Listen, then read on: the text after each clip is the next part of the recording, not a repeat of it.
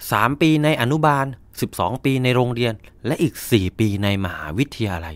นี่เราเรียนกันมา20 ปีเพื่อทำงานรับเงินเดือน 15,000 เนี่ยนะ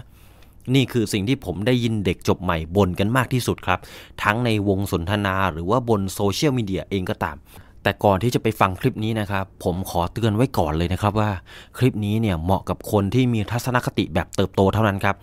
คลิปนี้เหมาะกับคนที่อยากสำเร็จไม่ใช่แค่คนที่ทำอะไรแบบกลางๆไปวันๆคลิปนี้ครับเหมาะกับคนที่อยากจะกำหนดชะตาชีวิตของตัวเองไม่เหมาะกับคนที่คิดว่าชีวิตตัวเองขึ้นอยู่กับคนอื่นที่สำคัญคือคลิปนี้เหมาะกับคนที่มี mindset แบบนักธุรกิจครับไม่ใช่ mindset แบบลูกจ้าง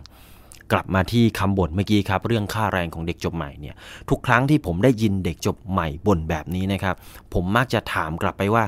แล้วยังไงต่อล่ะบ่นไปแล้วเงินเดือนเพิ่มขึ้นไหมต่อให้เราเรียนเพิ่มอีก30 ปี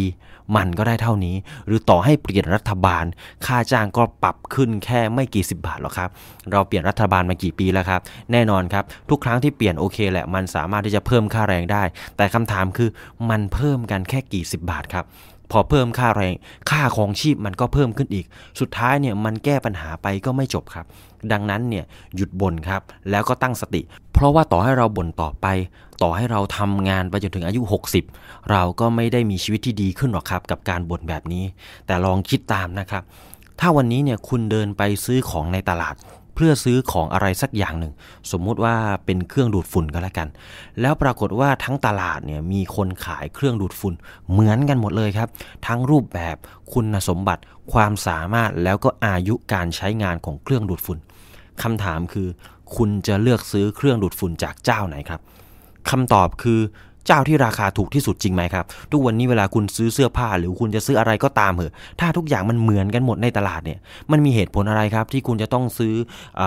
ของที่มันแพงกว่าคุณก็ต้องซื้อเจ้าที่ถูกที่สุดจริงไหมครับแล้วถ้าสมมุติว่ามันมีอยู่เจ้านึงแหละครับที่ขายเครื่องดูดฝุ่นที่พลังสูงครับเป็นหุ่นยนต์ด้วยสามารถดูดฝุ่นได้เองโดยที่คุณเนี่ยไม่ต้องเอามือไปจับแล้วก็ดูดฝุ่นเลยคุณ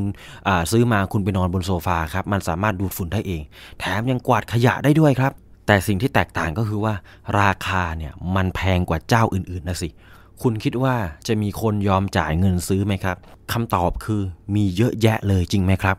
การจ้างงานก็เช่นกันครับในแต่ละปีเนี่ยเรามีนักศึกษาจบใหม่มากกว่า 500,000 คนเลยนะครับซึ่งแต่ละคนเนี่ยก็เรียนมาเหมือนกัน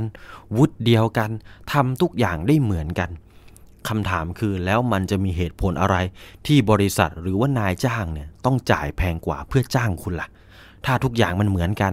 เขาก็ต้องเลือกที่จะประหยัดเงินของตัวเองถูกไหมมันไม่ต่างอะไรกับการที่คุณเลือกที่จะประหยัดเงินของตัวเองเวลาซื้อของที่มันเหมือนกันเลยครับที่สำคัญคือคุณต้องไม่ลืมครับว่าบริษัทเองเนี่ยเขาก็ต้องแข่งขันกับบริษัทอื่นๆครับถ้าเขาจ้างคนที่ใครๆก็หาได้บริษัทอื่นๆก็หาได้เหมือนกันก็มีเหมือนกันทำอะไรได้เหมือนกัน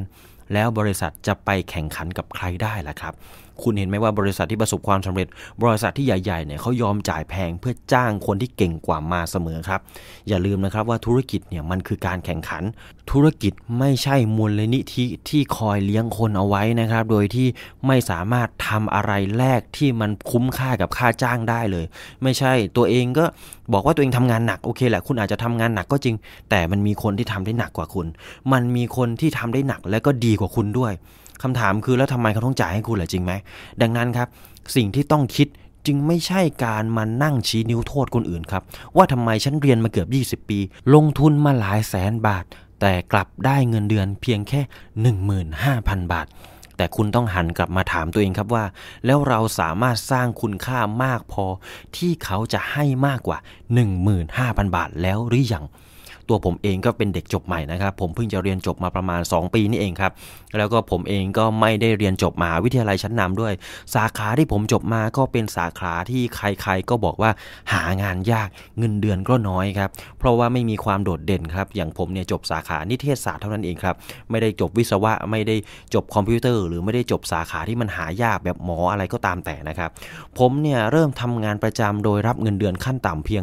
15,000 บาทเหมือนกันครับที่สำคัญคือผมจบมาในยุคโควิดนี่แหละครับตอนที่ผมรับปริญญาเนี่ยพอรับเสร็จปุ๊บโควิดมาทันทีเลย สิ่งที่เกิดขึ้นคือช่วงที่ผมทำงานประจำเนี่ยครับผมสังเกตเห็นว่าไม่เคยเลยสักครั้งครับที่บริษัทที่ผมทำงานอยู่ตอนนั้นเนี่ยจะหยุดประกาศรับสมัครพนักงานใหม่บริษัทนั้นขาดคนอยู่ตลอดเวลาครับไม่เคยมีเลยที่แบบคนมันเต็มอยู่คือขาดคนมาเพิ่มตลอดเลยแถมขาดในหลายตำแหน่งด้วยครับเงินเดือนก็สูงกว่า 15,000 ด้วยนะมีสตาร์ท 18,000 มีสตาร์ท 20,000 มีสตาร์ท 25,000 ด้วยซ้ำไปในแต่ละวันครับมีคนเดินเข้ามาสัมภาษณ์งานมากมายแต่ปัญหาคือมันไม่ตรงตามสเปคที่บริษัทต้องการครับนี่แสดงให้เห็นแล้วครับว่า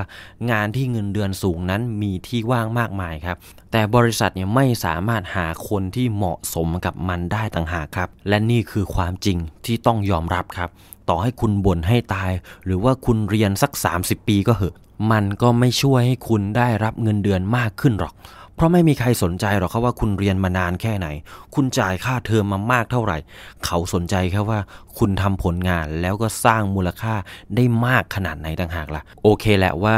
ระบบการศึกษาเนี่ยมันมีผลมากๆเพราะว่าสิ่งที่เราได้เรียนในมหาวิทยาลัยเนี่ยสิ่งที่เราได้เรียนในโรงเรียนเนี่ยครับมันตามไม่ทันตลาดข้างนอกครับเพราะว่าธุรกิจเนี่ยไปเร็วมากโลกเปลี่ยนเร็วมากครับแต่ยังไงก็ตามครับมันก็ไม่มีประโยชน์อะไรเลยที่เราจะไปโทษระบบการศึกษาว่าเฮ้ยไอ้ระบบการศึกษานี่มันแย่มันก็เลยทำให้ฉันเนี่ยเป็นแบบนี้ไงคือถ้าจะโทษเนี่ยมันก็โทษได้แหละครับแต่มันก็เป็นแค่การระบายอารมณ์อย่างหนึ่งโทษเสร็จพูดเสร็จมันก็จบครับก็ไม่เห็นจะมีอะไรดีขึ้นแล้วก็ไม่รู้ว่าจะต้องรออีกนานเท่าไหร่กว่าระบบการศึกษานี่จะตามตลาดทันไม่รู้ว่ามันจะทันกินหรือเปล่านะครับในช่วงชีวิตของเราเนี่ยแต่ถ้าให้ผมเดานะครับผมว่ามันไม่ทันกินในช่วงชีวิตของเราแน่นอนเผลอๆเนี่ยกว่าระบบการศึกษาจะตามทันเนี่ยเราอาจจะตายไปแล้วก็ได้นะครับดังนั้นครับเรามาเปลี่ยนจากนั่งบ่นแล้วไปหยิบหนังสืออ่านเปลี่ยนจากโทษชาวบ้านแล้วไปฝึกฝนทักษะใหม่ๆที่ตอบโจทย์ตลาดด้วยตัวเองดีกว่าครับโอเคแหละสมัยก่อนมันยากแต่ทุกวันนี้เนี่ยมันมีหนังสือดีๆมีสื่อการเรียนรู้ที่เปิดกว้างมากมายครับคุณเปิด YouTube ก็มีความรู้ดีๆให้คุณเรียนรู้มากมายคุณเข้าไปในเว็บไซต์ต่างๆก็มีคอร์สออนไลน์ให้คุณได้เรียนฟรีๆดังนั้นครับอย่าคิดว่าการเรียนรู้เนี่ยมันจบแค่ในห้องเรียนเพราะว่าถ้าคุณเรียนมาเหมือนกับใครๆเขามันก็ไม่มีอะไรที่แตกต่างครับแต่คุณเนี่ยต้องรู้จักหาความรู้อื่นๆที่ไม่ได้มีสอนกันแค่ในมหาวิทยาลัยด้วยแล้วถ้าคุณสามารถทำตัวเองให้แตกต่างกว่าเด็กจบใหม่คนอื่นๆและสร้างมูลค่าได้มากกว่าใครต่อให้คุณเรียกค่าตัวแพงแค่ไหนก็มีแต่คนแย่งตัวเหมือนการที่เราเนี่ยเห็นของดีๆเห็นของที่มีคุณภาพแล้วก็มันทำออกมาน้อยเห็นไหมครับก็มีแต่คนเนี่ยยอมควักเงินในกระเป๋าออกมาแย่งจ่ายแย่งมาเพื่อจะให้ได้สินค้านั้นมาเช่นกันครับถ้าคุณเก่งพอมันก็จะมีแต่คนแย่งตัวเพื่อให้ได้คุณมาทำงานคุณเรียกเท่าไหร่เขาก็ยอมจ่ายดังนั้นครับก่อนที่จะโทษว่าไม่มีใครให้โอกาสลองถามตัวเองดูว่าคุณมีความสามารถมากพอที่จะได้รับโอกาสนั้นแล้วหรือยังหากคุณทำตัวเองให้มีความสามารถมากพอสุดท้ายแล้วเมื่อโอกาสมาถึงคุณก็จะไปกับโอกาสนั้นได้อยู่ดีแต่ถ้าความสามารถของคุณมันยังไม่พอต่อให้มีตำแหน่งงานเงินเดือนสูงหรือมีโอกาสรออยู่ตรงหน้าคุณก็คว้ามันมาไม่ได้อยู่ดีนี่คือความจริงครับต่อให้คุณโทษฟ้าโทษดินเรียกร้องความยุติธรรมจากใครคุณก็หนีความจริงตรงนี้ไม่ได้ก่อนจะออกไปเปลี่ยนโลกเนี่ยก็ให้เริ่มจากการเปลี่ยนโลกของตัวเองก่อนนั่นคือทัศนคติแล้วทัศนคตินี่แหละครับจะนำพาคุณไปสู่ความสำเร็จอย่างแน่นอนแล้วถ้าคุณถูกใจคลิปนี้ครับก็อย่าลืมกดไลค์กดแชร์แล้วก็กดติดตามเพจสมองไหลได้ทุกๆช่องทางเลยนะครับทั้งทาง YouTube Facebook Instagram แล้วก็ Blogdit และอย่าลืมกดสั่นกระดิ่งด้วยนะครับคุณจะได้ไม่พลาดอาหารสมองดีๆที่ผมจะมีมาเสิร์ฟให้คุณทุกวันแล้วถ้าคุณไม่อยากพลาดสาระความรู้แบบนี้แม้แต่วินาทีเดียวนะครับก็สามารถแอดไลน์มาได้ครับที่สมองไหลแล้วทุกครั้งที่มีคลิปใหม่ผมจะส่งตรงคลิปนั้นไปถึงหน้าบ้านของคุณเลยซึ่งผมจะทิ้งลิงก์เอาไว้ที่ description นะครับก็สามารถกดเพิ่มเพื่อนแล้วเข้ามาลุยด้วยกันได้เลยแล้วพบกับสมองไหลสตอรี่ได้ใหม่ตอนหน้าครับสำหรับวันนี้ผมก็ต้องขอบคุณทุกคนที่เข้ามารับชมรับฟังนะครับผมขอลาทุกคนไปก่อนครับสวัสดีครับ